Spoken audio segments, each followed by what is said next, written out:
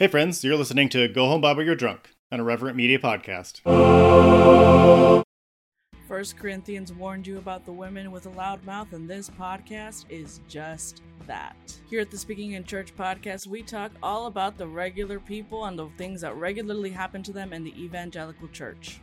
It's a podcast about change, it's a podcast about seeking moral high ground, and it's a podcast for people who are just trying to deconstruct on the safe side. You can listen wherever you get your podcast, and if you want to be a guest, yes, you, regular person, you can be a guest on the Speaking in Church podcast. If you want to come on, just let us know.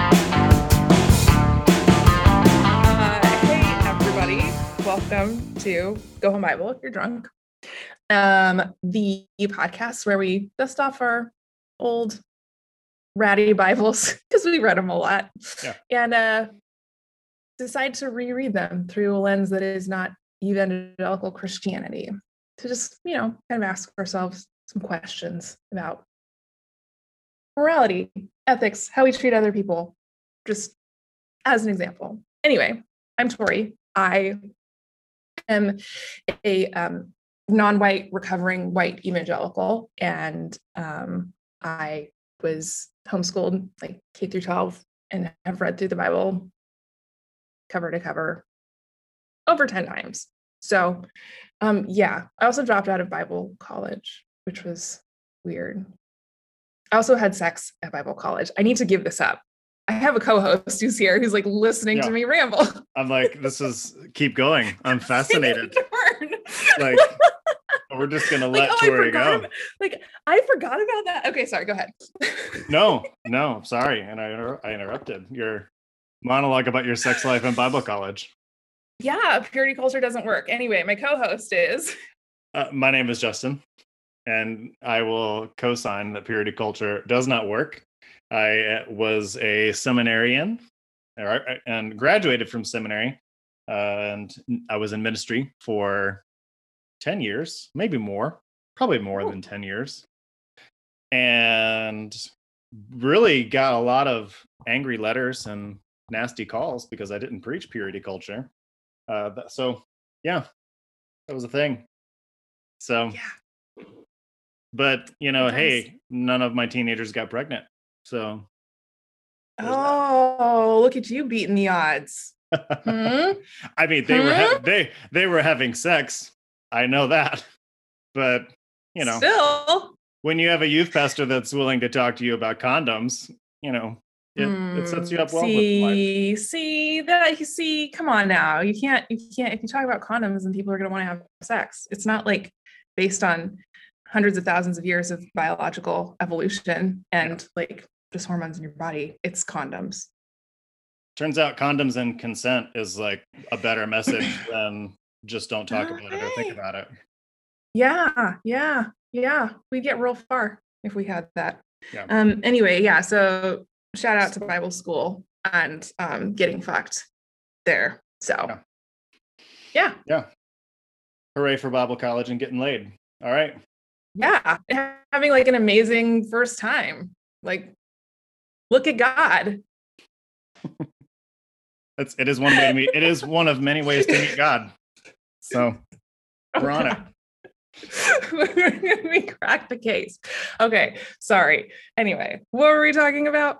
Well, we weren't talking about anything in particular, but I think we had decided to talk about biblical commas. I think that was something that you really wanted to talk about this week.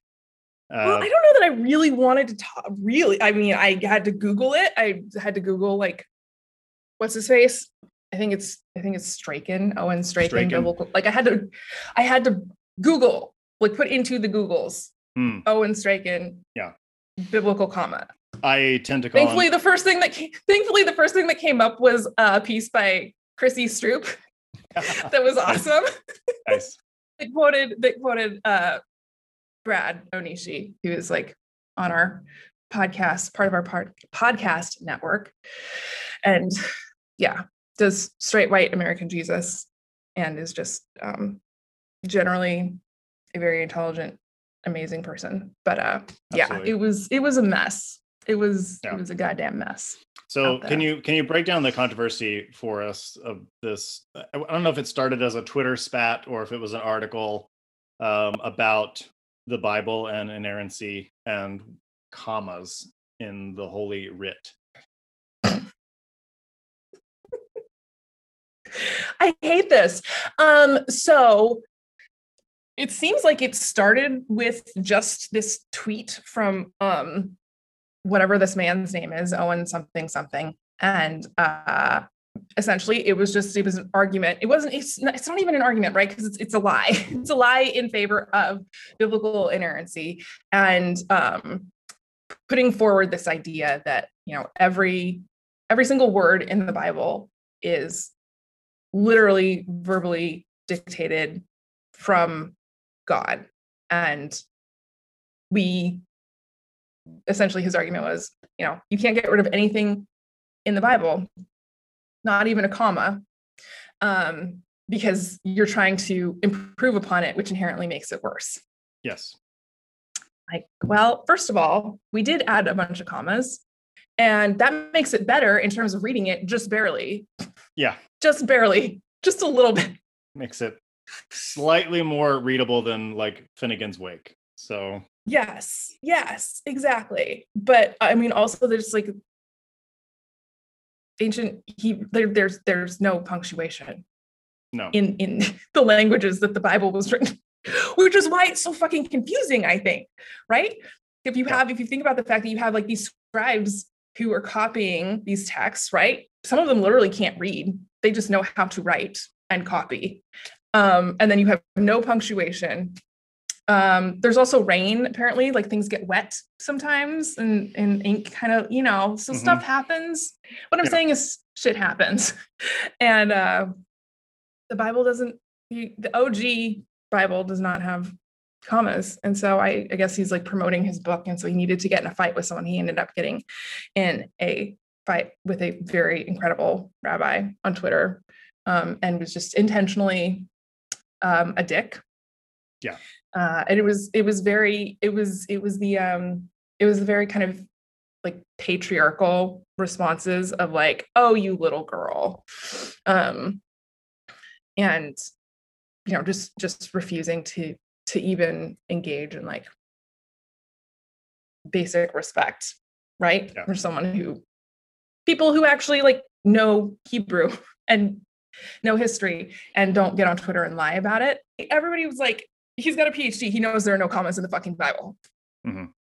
Right? Like this is that's not the point, right? The point is, beyond trying to like sell his own book, I think this is very much like more circling the white evangelical wagons, right? It's like they see every single day that they are losing, like they're hemorrhaging at this point, people, and also like cultural power, cultural influence. And they're really big mad about that because apparently Jesus wants white dudes to have lots of power over everybody else. So I think the rest of us just need to repent for existing and then just go away forever. For sure. They would love it. If they could just spout off their opinions with no pushback. Because that's what we're used to doing forever. Yes. They could spout off any opinion whatsoever, and everyone would go, oh, the man of God has spoken. There were commas in the Bible. Can't remove them.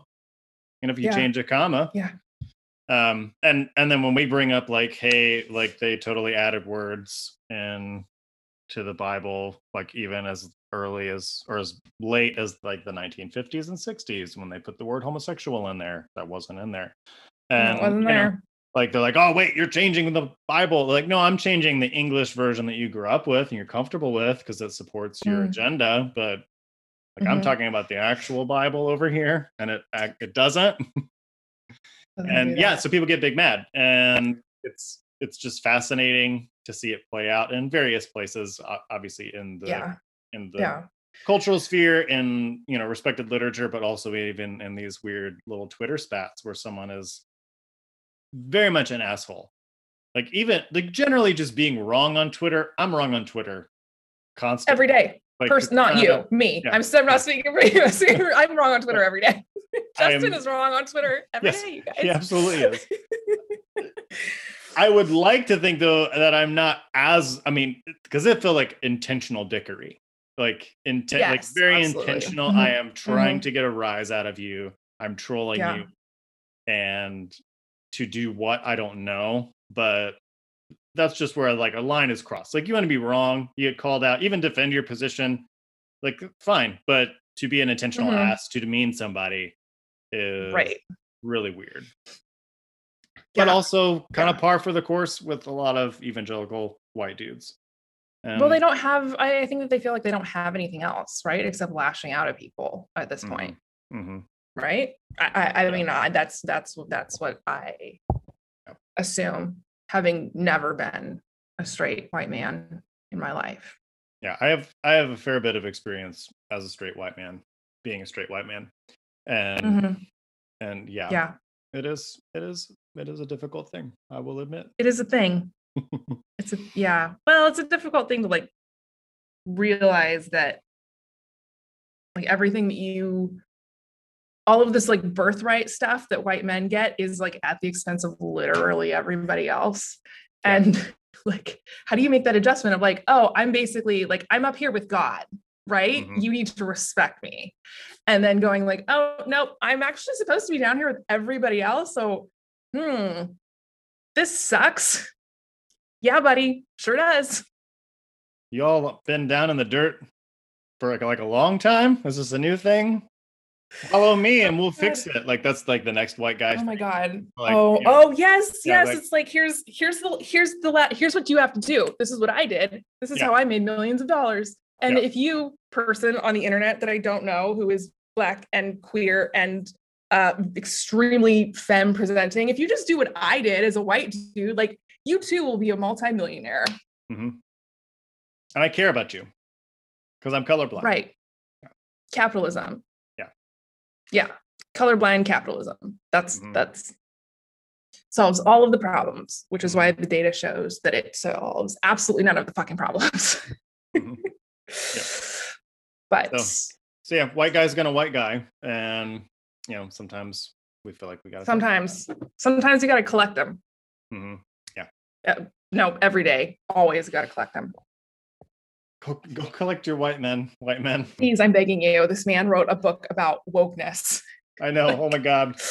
I don't even want to say the name, but it's just like, come on. I don't know what it's called. It's just he's just mad that people are talking about, bad things that have happened in the US and not just all the shiny, cool, good things and, just massive amounts of luck that this country has had.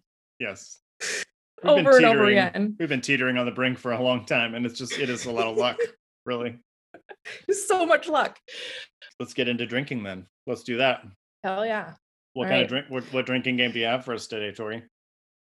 So we're talking about Daniel and the Lions. Yeah. I keep wanting to say that. I don't know why I have it in my head as Bears. Maybe that's what our drinking game is going to be, that I'm talking about Daniel and the Bears, Daniel and the Three Bears. Oh my God. So this is an excellent question. And I don't actually know what to do. So I'm just going to go with Lions. Bonus points for the number of times that I call the Lions Bears. Got it. Every time you misrepresent the animal, you miss species the animal. Oh God. God forgive me.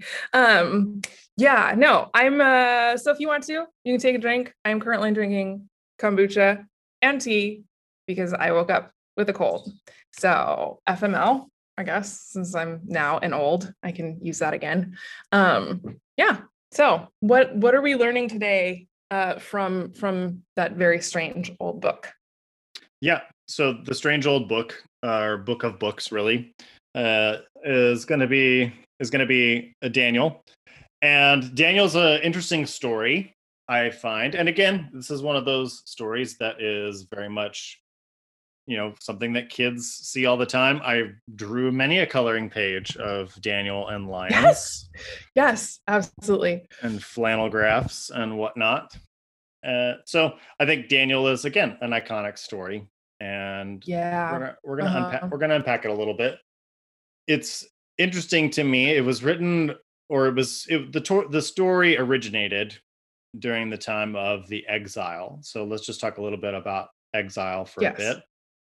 There was the time of the kings, where Jerusalem was its own, not Jerusalem, Israel was its own nation for a while.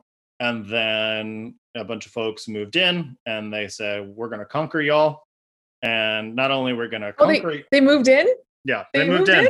They moved in. This is real hard settler language. Yeah. Well, it's like, hey, we're here now. Yeah. So it turns out that imperial nations behave thing in a similar way. Seems like they have more in common than they don't, actually. Yeah.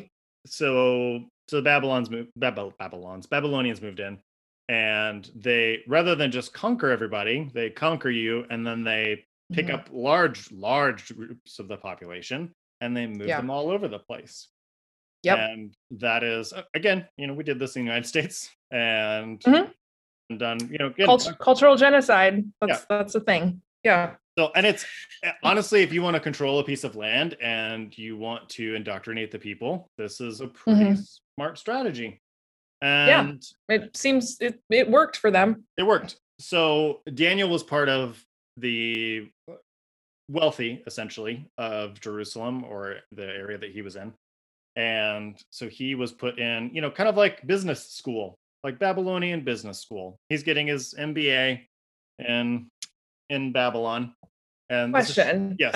Was he born in Babylon, or was he forced? So he did the Trail of Tears business, essentially. I believe that Babylon was doing for. Okay. Yeah, I skimmed Daniel, and I read in detail the Lion's Den area, but yeah, I believe that is the case. Someone on Twitter will remind us. That's what I thought. So it's like just because this is who I am. So it's like somebody who's got a shit ton of trauma. That's who we're talking about right now. Yeah, so a shit ton of trauma. Now, Daniel could be a placeholder for multiple people, because he is part of the reign of 3 different kings. So King Nebuchadnezzar, King Belshazzar. Sorry, I'm gonna mess up these names. And King Darius as well. So he is part of the reign of multiple kings. So whether Daniel the seer was someone who wrote all the kind of weird prophetic parts of the book of Daniel, which is later. The more narrative parts, it's possible that it's like they're like glomming together a bunch of different stories to tell this kind of like narrative of what it is like to be an exiled people.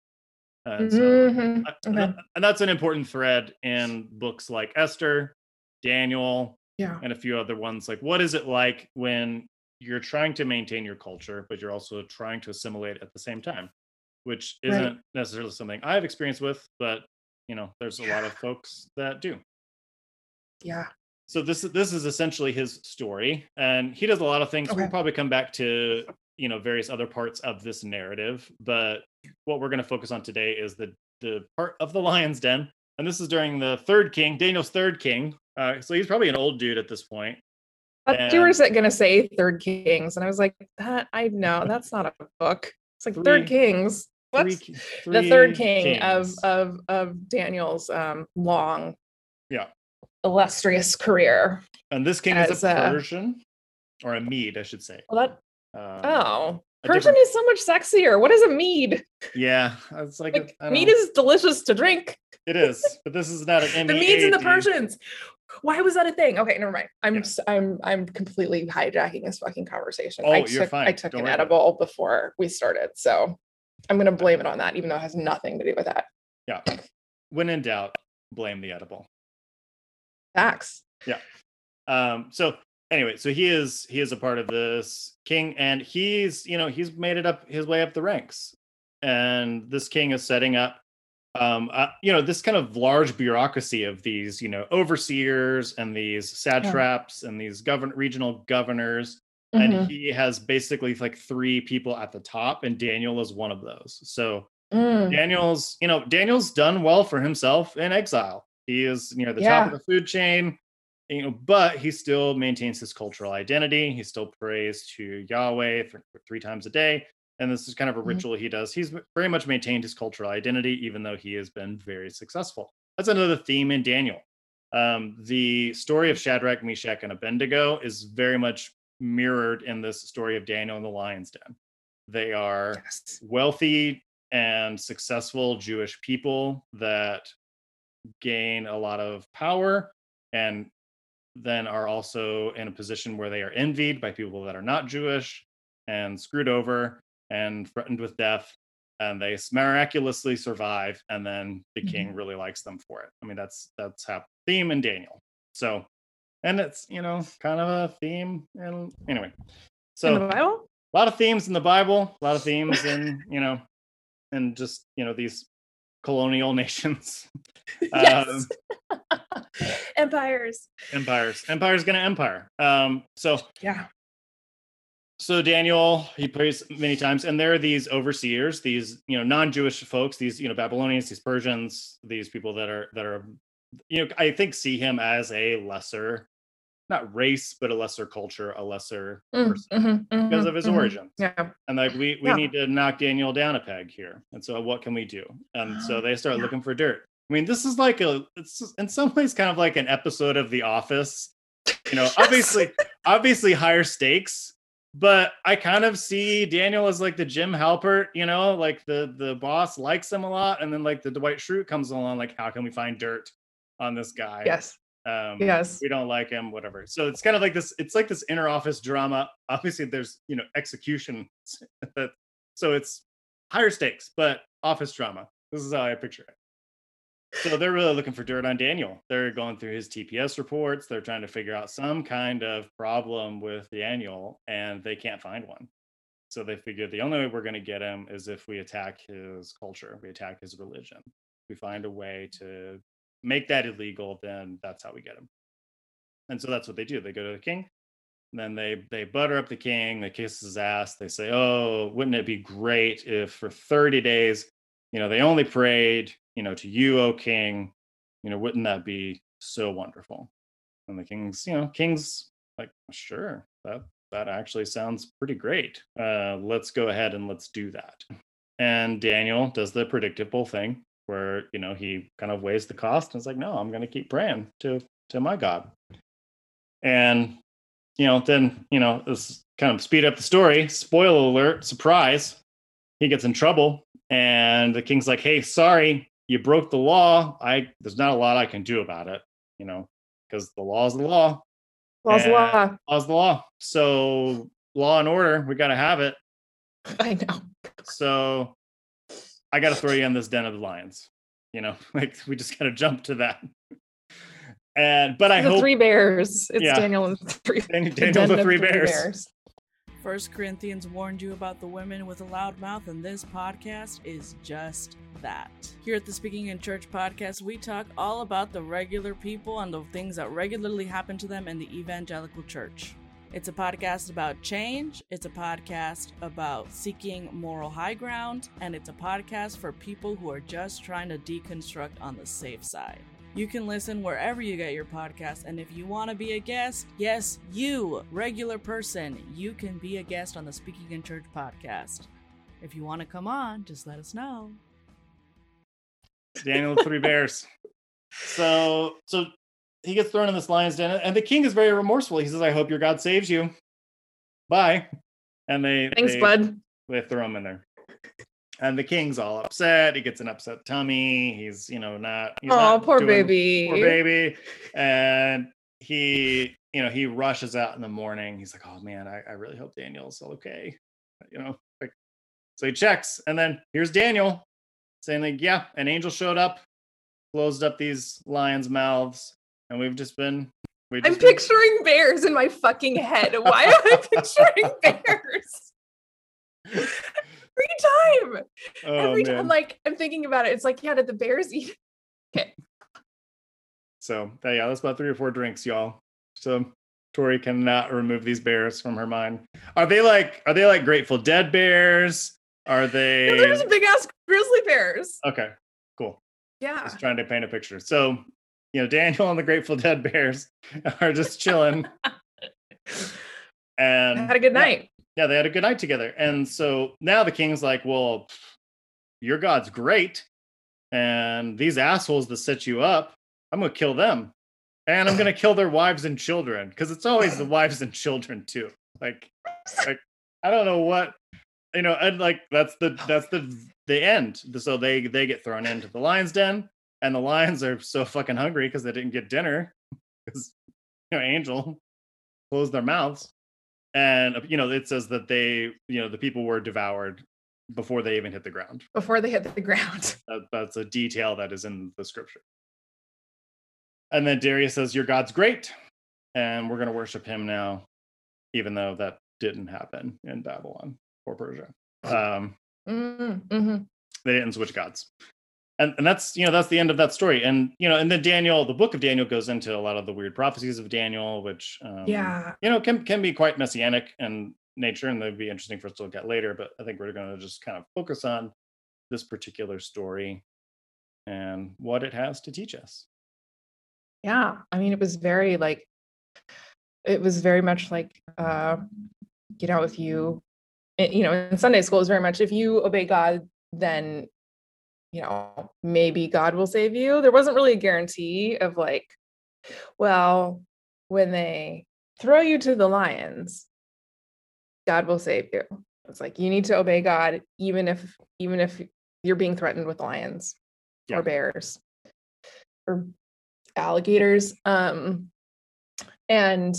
so that was basically what it was. It was like, you need to be willing to die for your faith. Basically, it was like teaching this weird like martyrdom obsession. And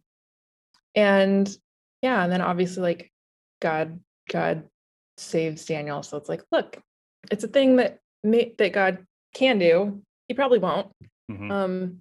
But he's capable of it. And it's also like, God is worthy of dying for, just so that you can pray in your window, right? Yeah.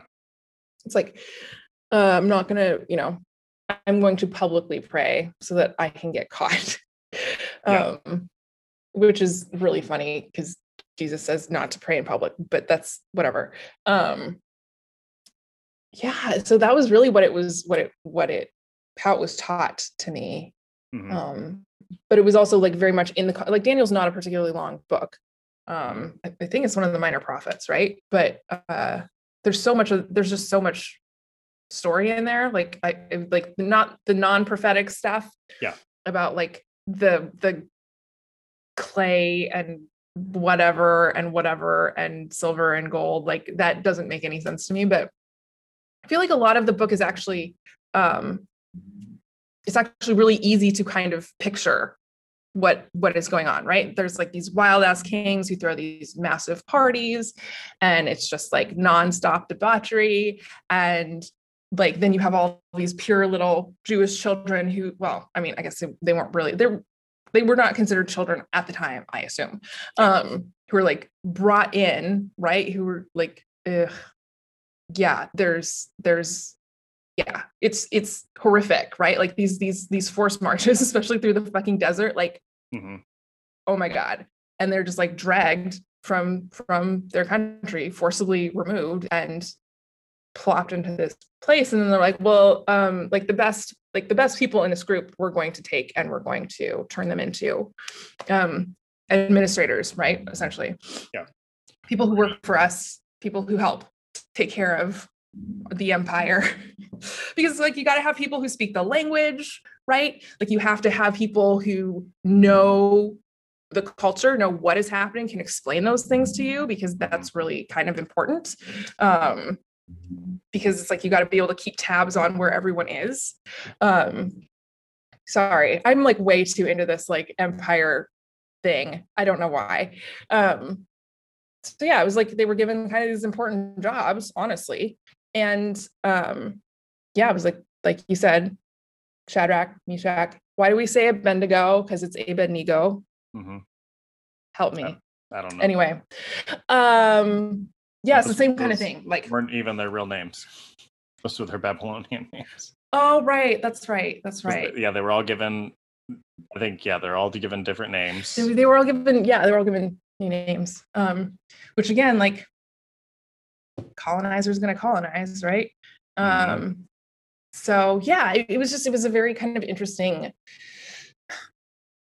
way to, I guess it's like, in retrospect, it feels really manipulative. The way that they taught us this story feels incredibly manipulative. Because the thing is, it's like, they knew, like, God is not going to save you if somebody, like, I don't know, puts you in jail for being a Christian. God's not going to get you out of that scrape. No. So it's they knew these things, but they were still kind of trying to use this narrative and this very memorable story, honestly, minus which animals were involved, to just push this, like, martyrdom thing on, like, small children.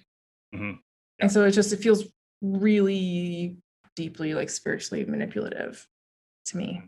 Yeah, it is. I remember as a kid asking, because Daniel, I don't think I mentioned this when I told the story, but Daniel's not just praying 3 times a day. He's praying like out on his balcony, Yes. And where people can see. And facing Jerusalem. Yeah, so he's making this big ritual of it. I don't think it's for show necessarily. But totally. I think the Bible depicts it as a genuine expression. And I remember thinking, why wouldn't I ask a Sunday school teacher, like, why wouldn't he just pray inside? Like, for a month.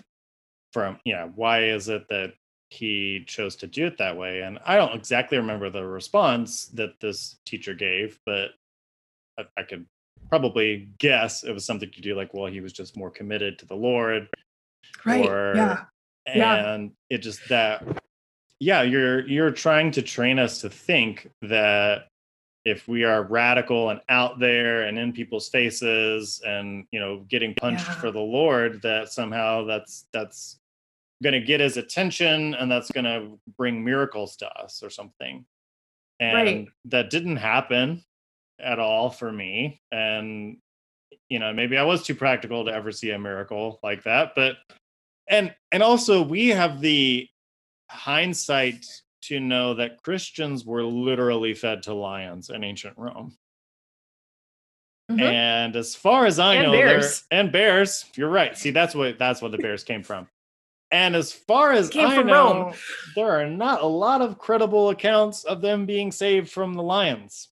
No. And there's a lot of really rough stories about people getting eaten, but I don't know. I don't know of too many where people got saved. Yeah. And so I can't imagine obviously the terror of being executed is terrible. The terror of being executed and believing that your God's going to save you and finding out at the wrong moment that nope, God ain't coming is compounding trauma after trauma after trauma. And martyrdom is not a cool thing, and training people to think that they should be martyrs is awful. Yes it is, it really is. And I remember being taught too, like, the trauma piece that you brought up of being taken from his family. I mean, that was kind of touched on, but honestly, my memories of Sunday school were more on how smart the Babylonians were to do that than Justin. Yeah, I'm not even kidding. Like, and it wasn't like celebrated, like people should do that, but they're like, well, it was actually quite a good idea. Like, it's effective. Like, this is effective. And so, like, I remember the weight being like on how effective this was and how smart the Babylonians were to do it, not on how traumatic it is for children and young adults. Yes. And because at the beginning of the story, they probably were, teenage boys. I imagine they were not men by any standard that we would have today. And like, that's pretty dark, honestly. And there's a lot of the exilic literature that came out of the Jewish exile is dark, and it should be dark. Yeah. You know, like the whole like I know the plans I have for you, says the Lord verse. Like that's an exile verse. Like that is not something that's not a graduation gift. That is like I have plans for you and I want to prosper you, but you're going to go through some 70, 80, 100 years of shit before you get out. Like that's that verse. So there's a lot of dark stuff. The whole psalm about dashing babies' heads on the rocks, like, you know, like that's from this period of time. You know, by the rivers of Babylon, we wept and we hung our harps up because, you know, Zion was gone. So, that to me is like, this is a people in trauma. And Daniel is trauma literature. And I think in some ways like wish fulfillment. And like, it is a, we desire this. We desire to be recognized for who we are and not compromise who we are and to be seen. And that is a powerful thing, whether it happened or not. I don't know, but and I don't even know that that's important, but like that the story arose out of this period of time is I think fascinating and interesting. And unfortunately in imperial white America, like that just right over our heads. Those layers, we just miss them. Yeah, absolutely. Yeah, there's so much that gets missed, right? Because I think as a Black person living in the US, that like when you think about, like, you know, most people when they think about forced marches, they think about the Trail of Tears and, you know, the just like genocide. Like that's what that is, right? Like that's what we call it now. It's genocide.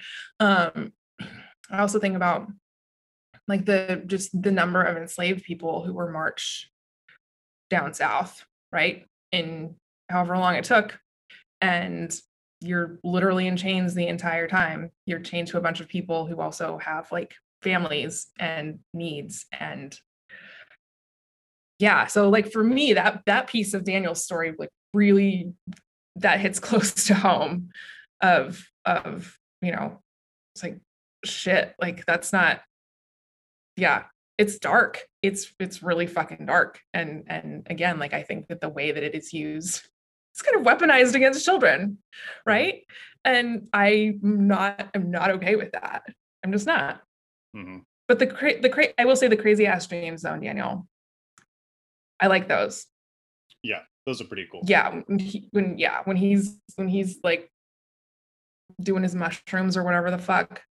I guess you can't really write while you're doing mushrooms very well. I gotta think about this process. Yeah. But when the whole room is tripping out, seeing a hand right on the wall, Daniel's the sober one that stands up and is like, okay, hey, listen. This is what this means, y'all.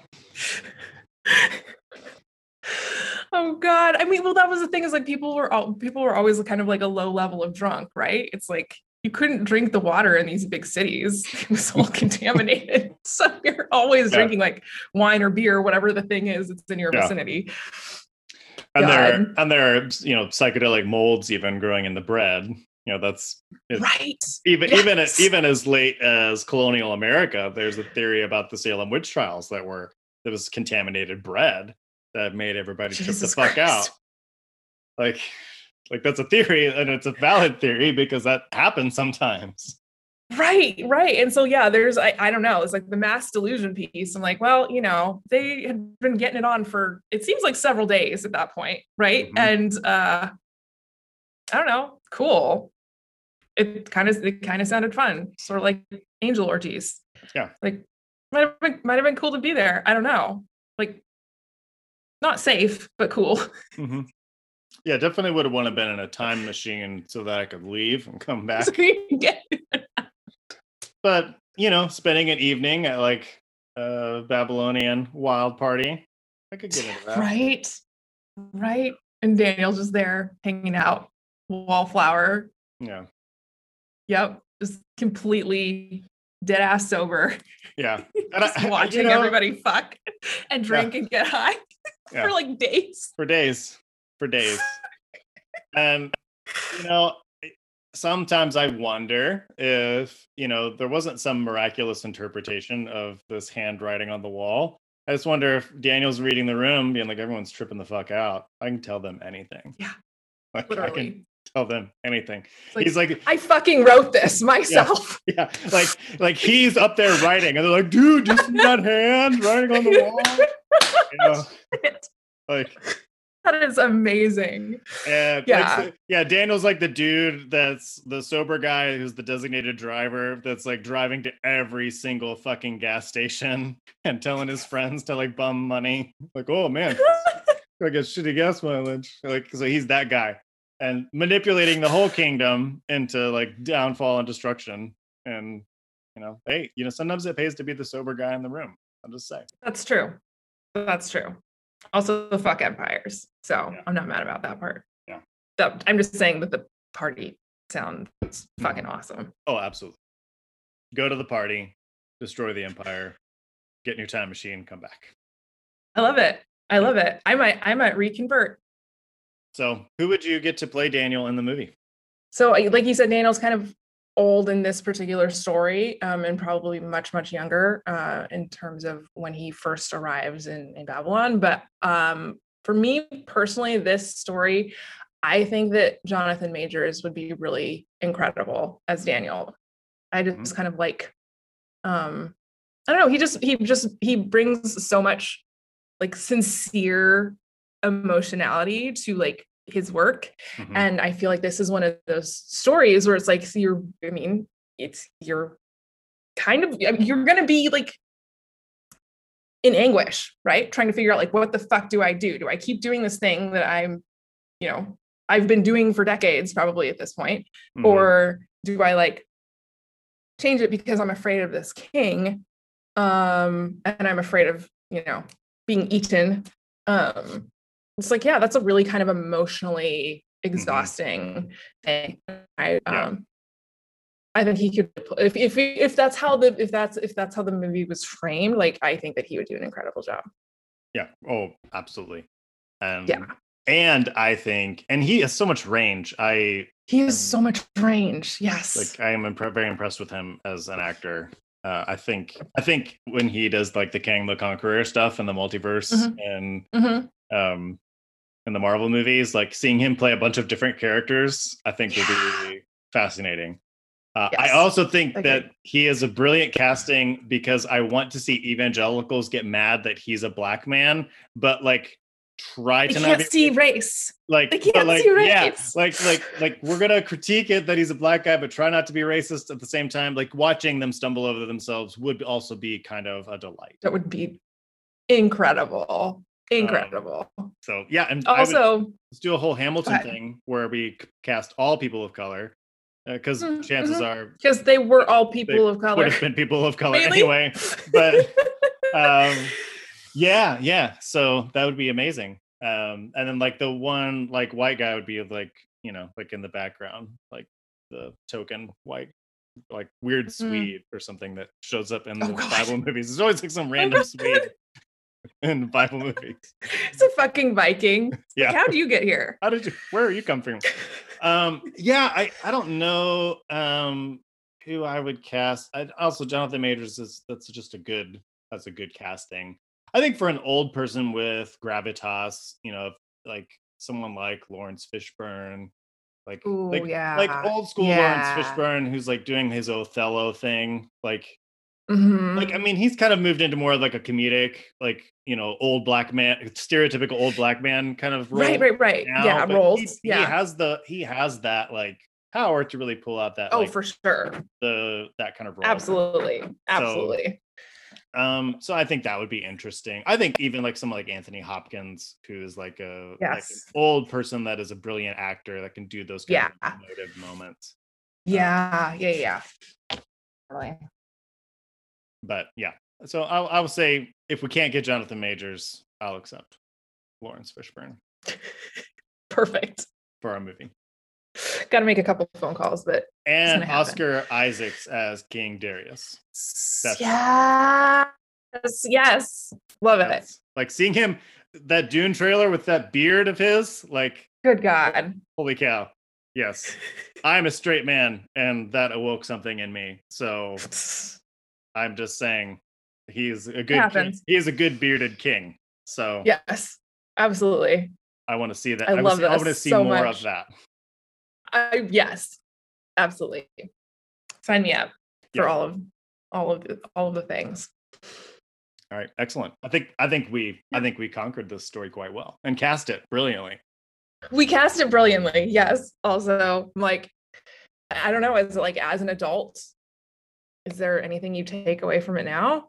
I don't know. Other than, yeah, I can't think of anything really. I mean, again, it's like something that really is, it's very easy to picture. It's very easy to remember. It's a very like emotionally kind of compelling story, even if you're like, it's just a myth or a fable or just like oral tradition and a bunch of people got kind of shoved together and became this single character. But yeah, I mean, in terms of like a moral lesson, yeah, I don't get, there's not one here for me, at least.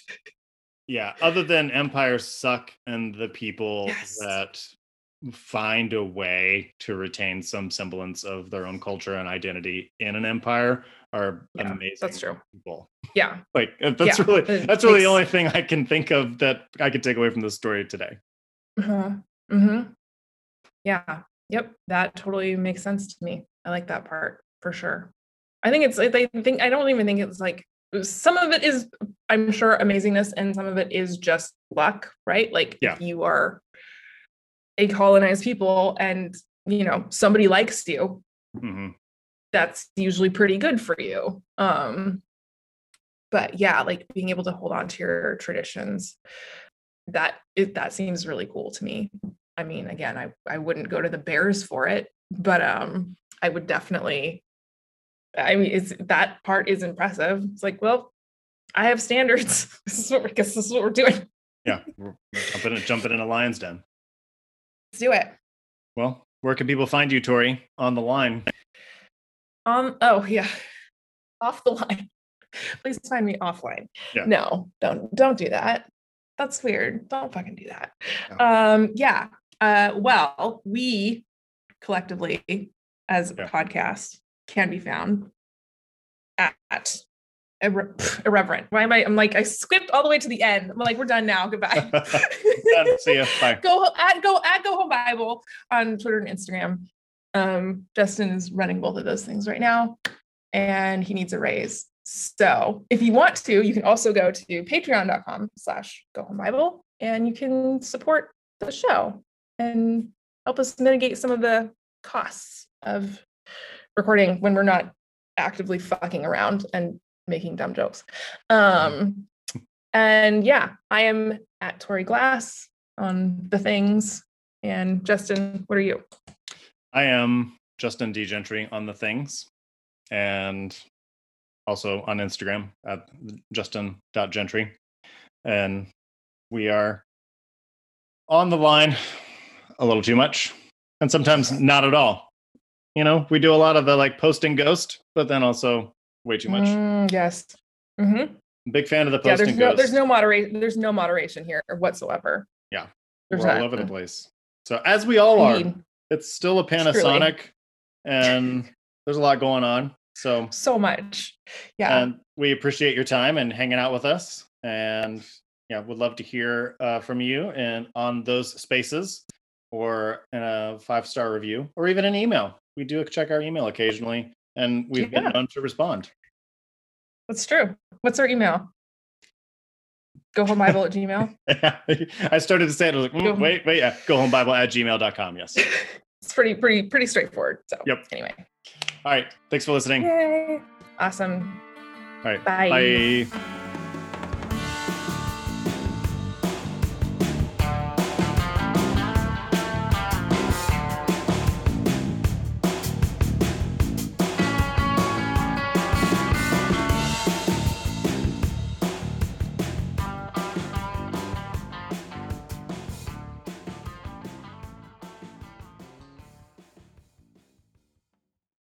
First Corinthians warned you about the women with a loud mouth, and this podcast is just that.